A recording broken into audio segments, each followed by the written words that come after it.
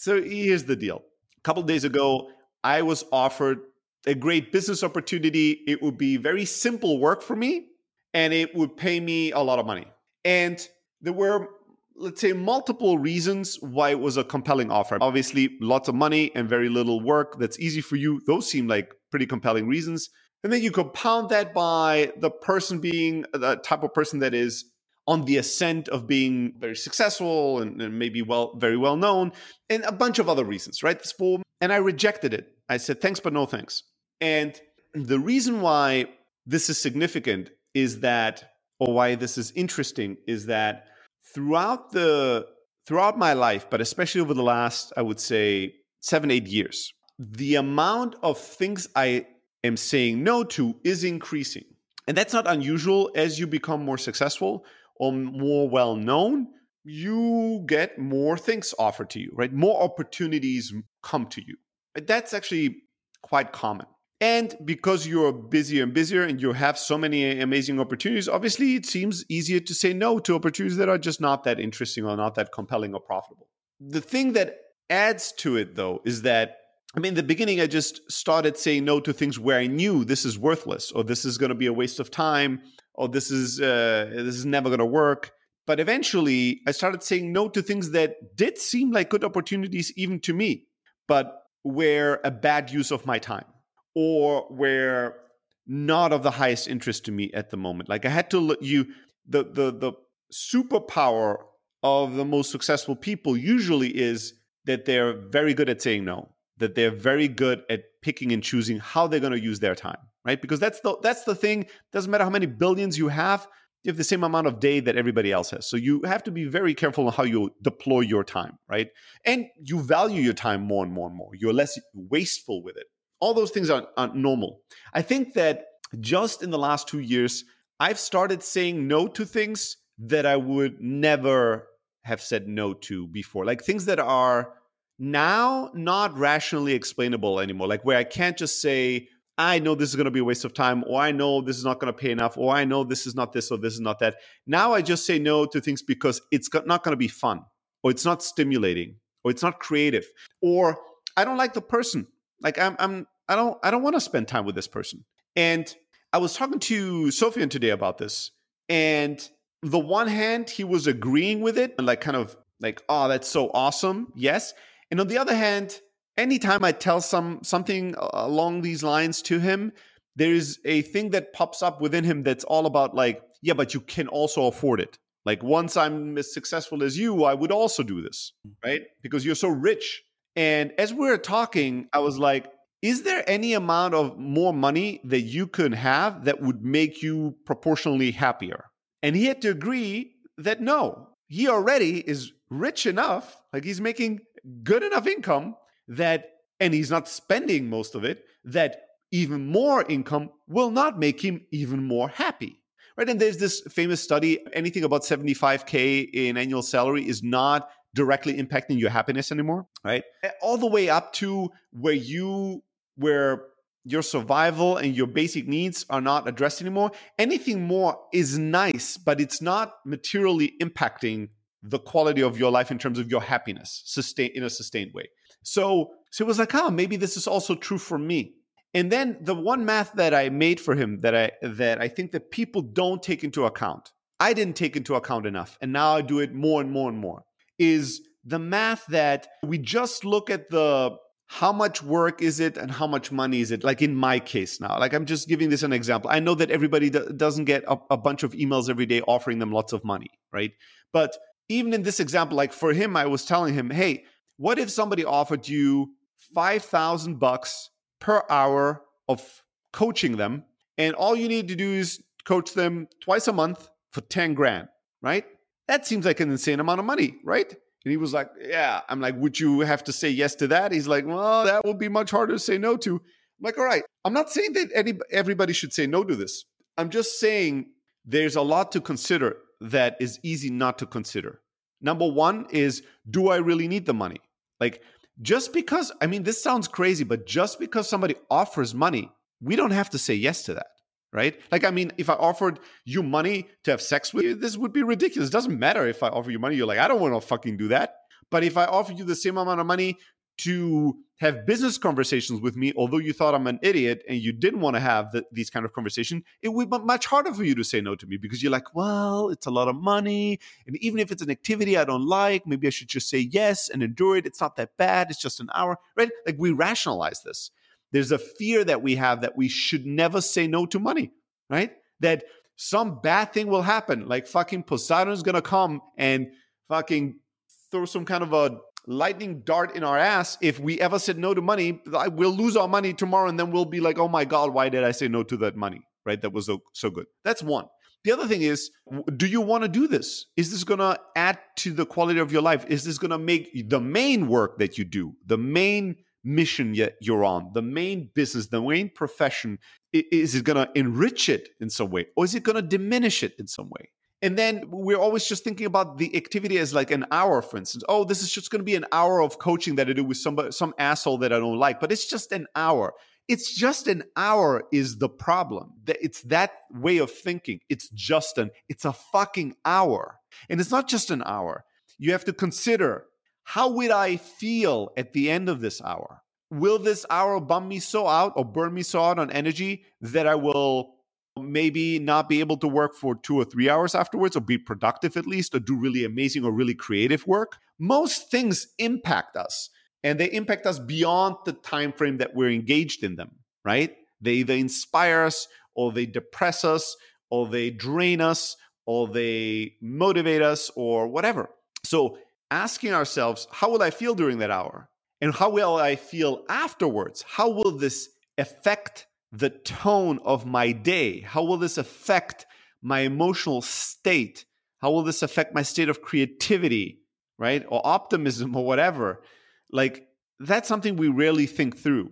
And then on top of it, I was like in that fictional scenario where there's some asshole person that's paying somebody $5,000 to do an hour consulting. I'm like, all right, so you're like, it's just an hour.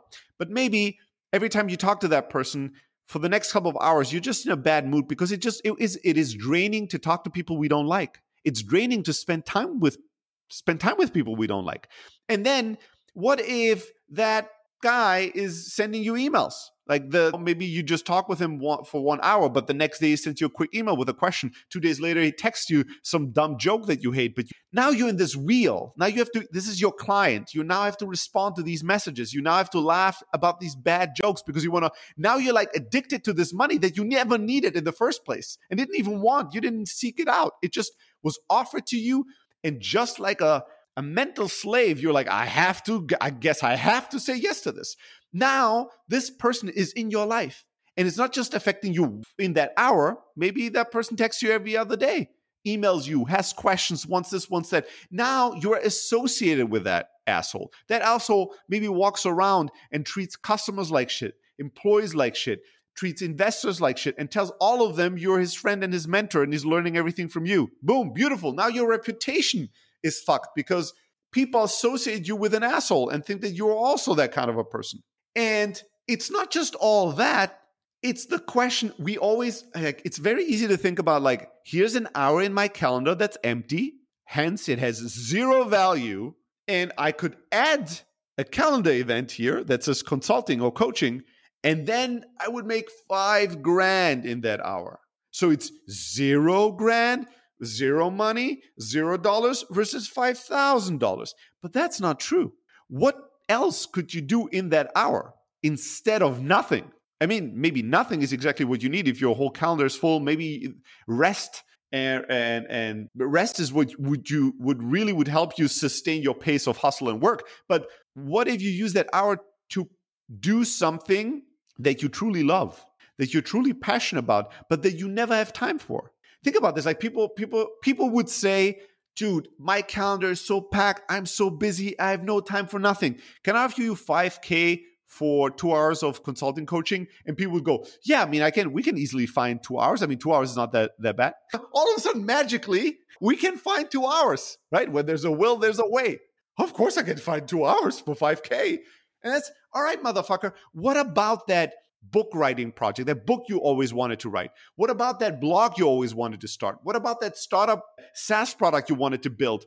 that for months you've been saying you don't have the time? What if you took those 2 hours or that hour or whatever it is, instead of giving it to some asshole to make a little bit of money that you're going to put in a bank account, not touch anyways, it's not going to make you happier. What if you took that time and invested in something that was truly important to you, meaningful, and that you are not easily, that you're not pressured into taking time for? What if you did something creative during that hour? And then Sofian was like, what if in that hour every week I did a podcasting episode with you and we invited cool people? He's like, think about, what if in that hour we called a friend and we encouraged him to start his psychedelic retreat company, which is something that Sofian and I have done, right? And then we were just brainstorming about the impact that some of the time had that we spent together recording podcasts, talking about friends, calling them, inspiring them to do things. I'm like, think about a whole year of doing that for an hour every week versus doing that coaching call with some asshole every week. And yes, cool.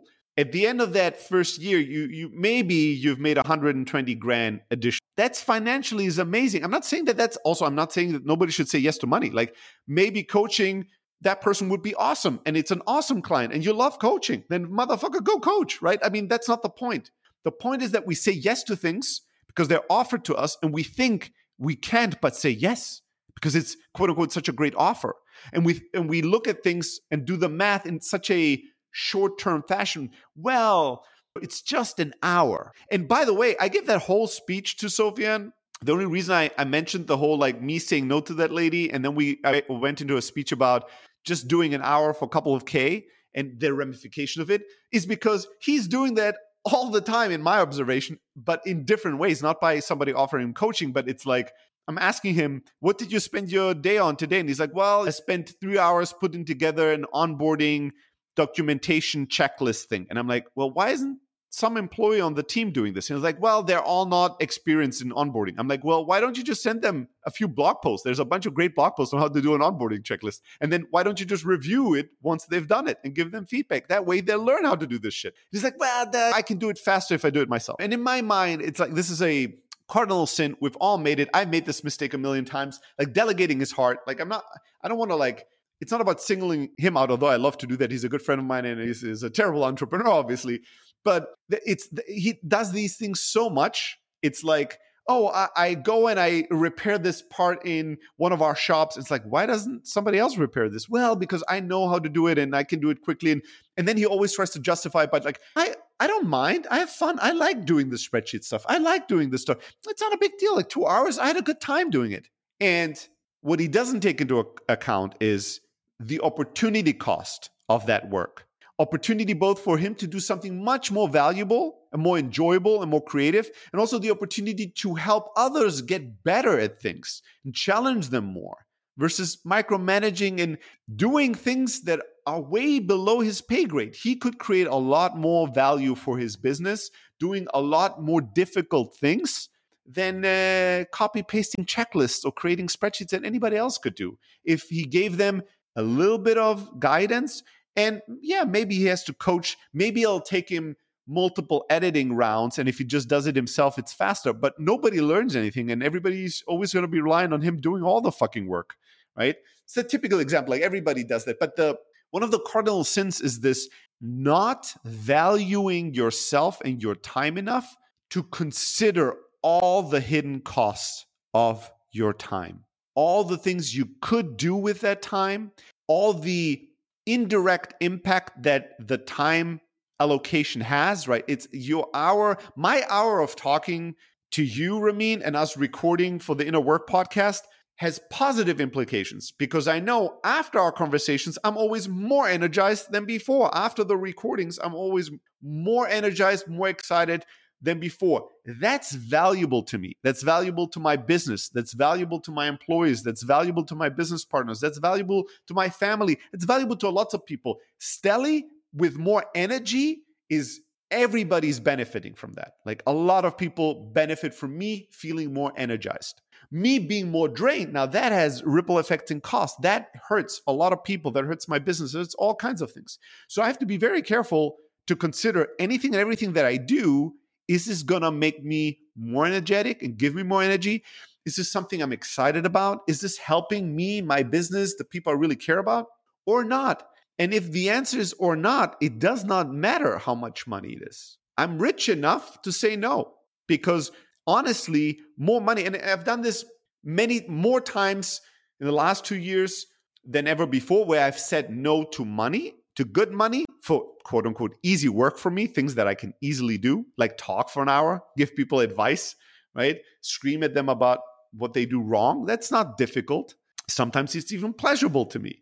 But I've said no, not because I'm above it or I'm so well. I'm not wealthy beyond the point where I can get broke, right? Like where I could be broke again very quickly. But it's that I am now even more careful with my time and I value my time even more. And honestly, also, to be fair, it's also the experience that I've had a couple of years where I was already making a good salary, a good living, but I was saying yes to all kinds of extra hustles, right? Maybe the memory of being broke was much fresher because I've been broke for the big portion of my life in many different flavors and varieties of it.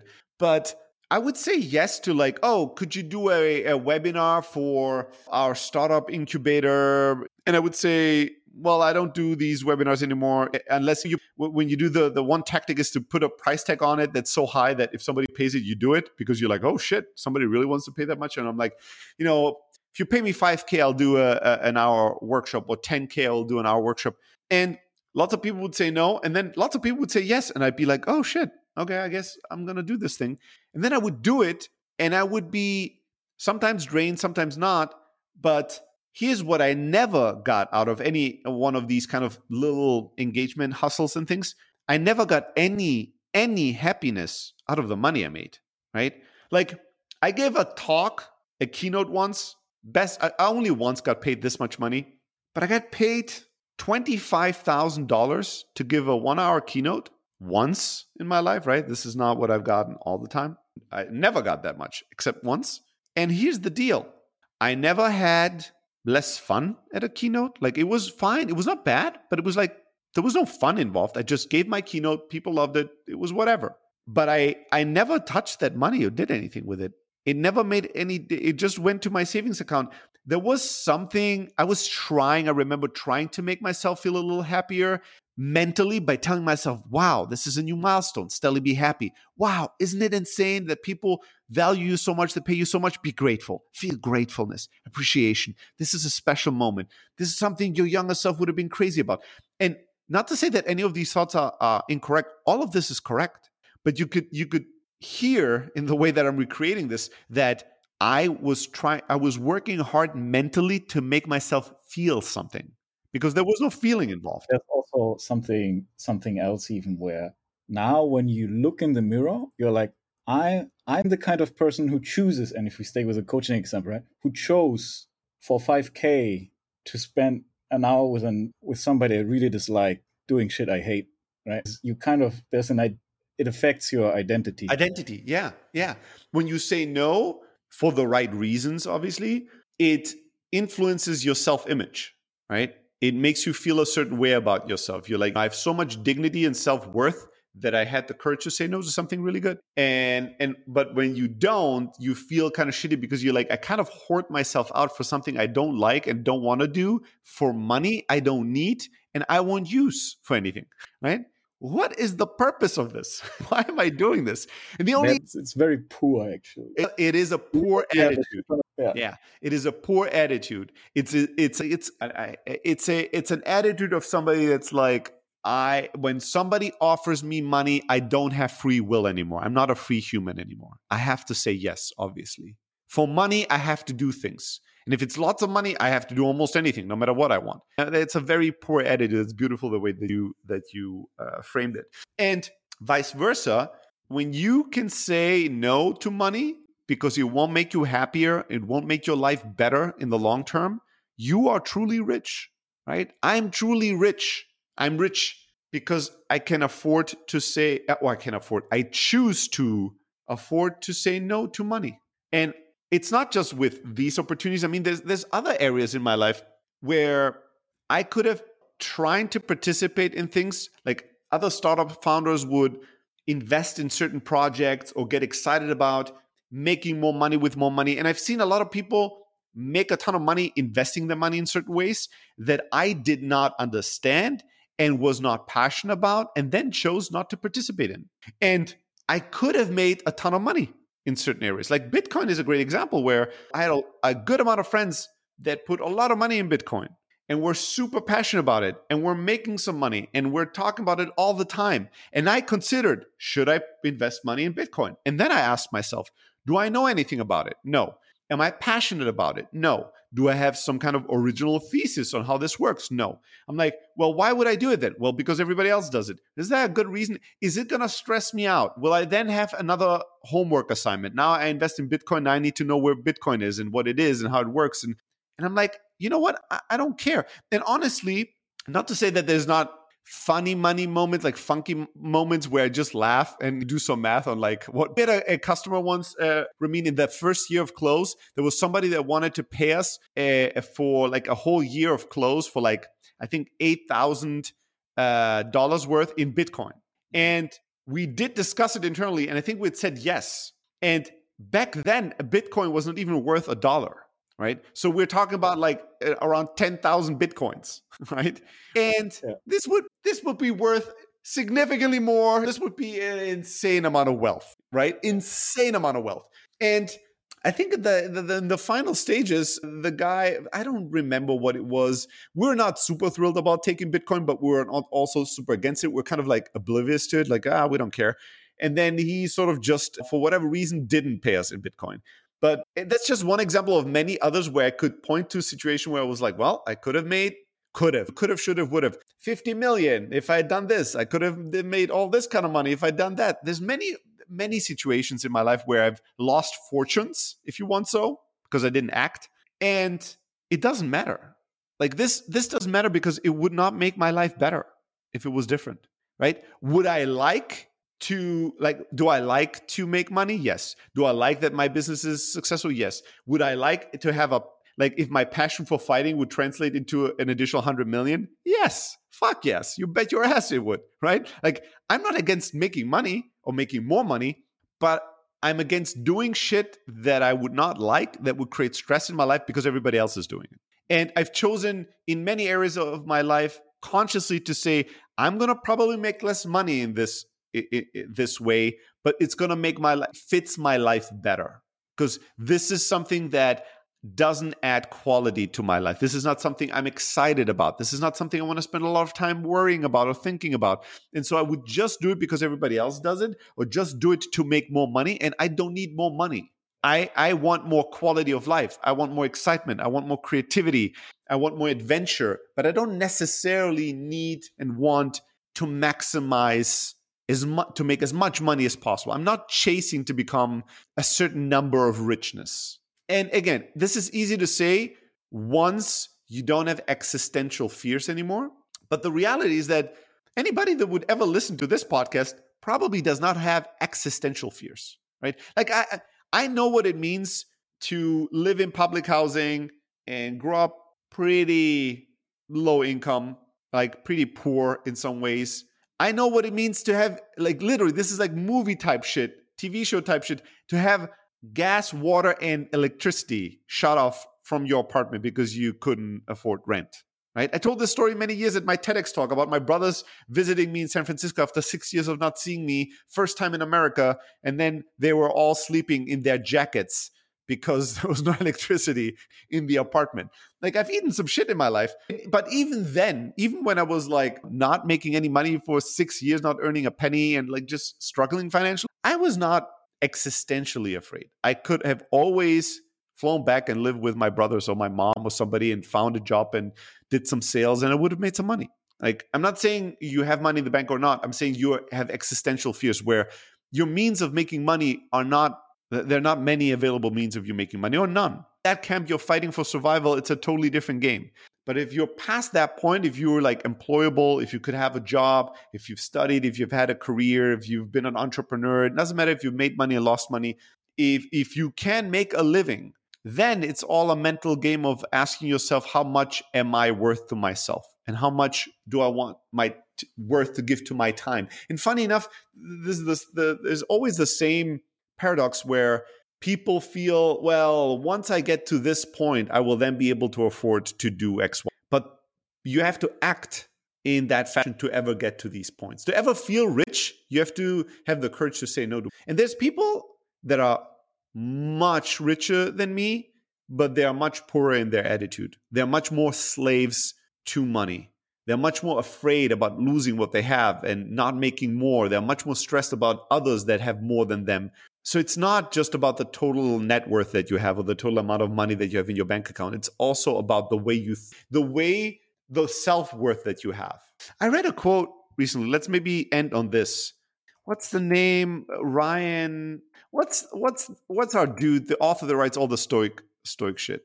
Holiday. Right. What a great name. When your name is Ryan Holiday, how could you not have a good life? Right? How could you not live a good life? Think about the tragedy of being called Ryan Holiday and having a terrible life. Right? Ryan Holiday should actually be like a comedic actor that plays like Eddie Murphy type movies, like the feel-good family bullshit comedies.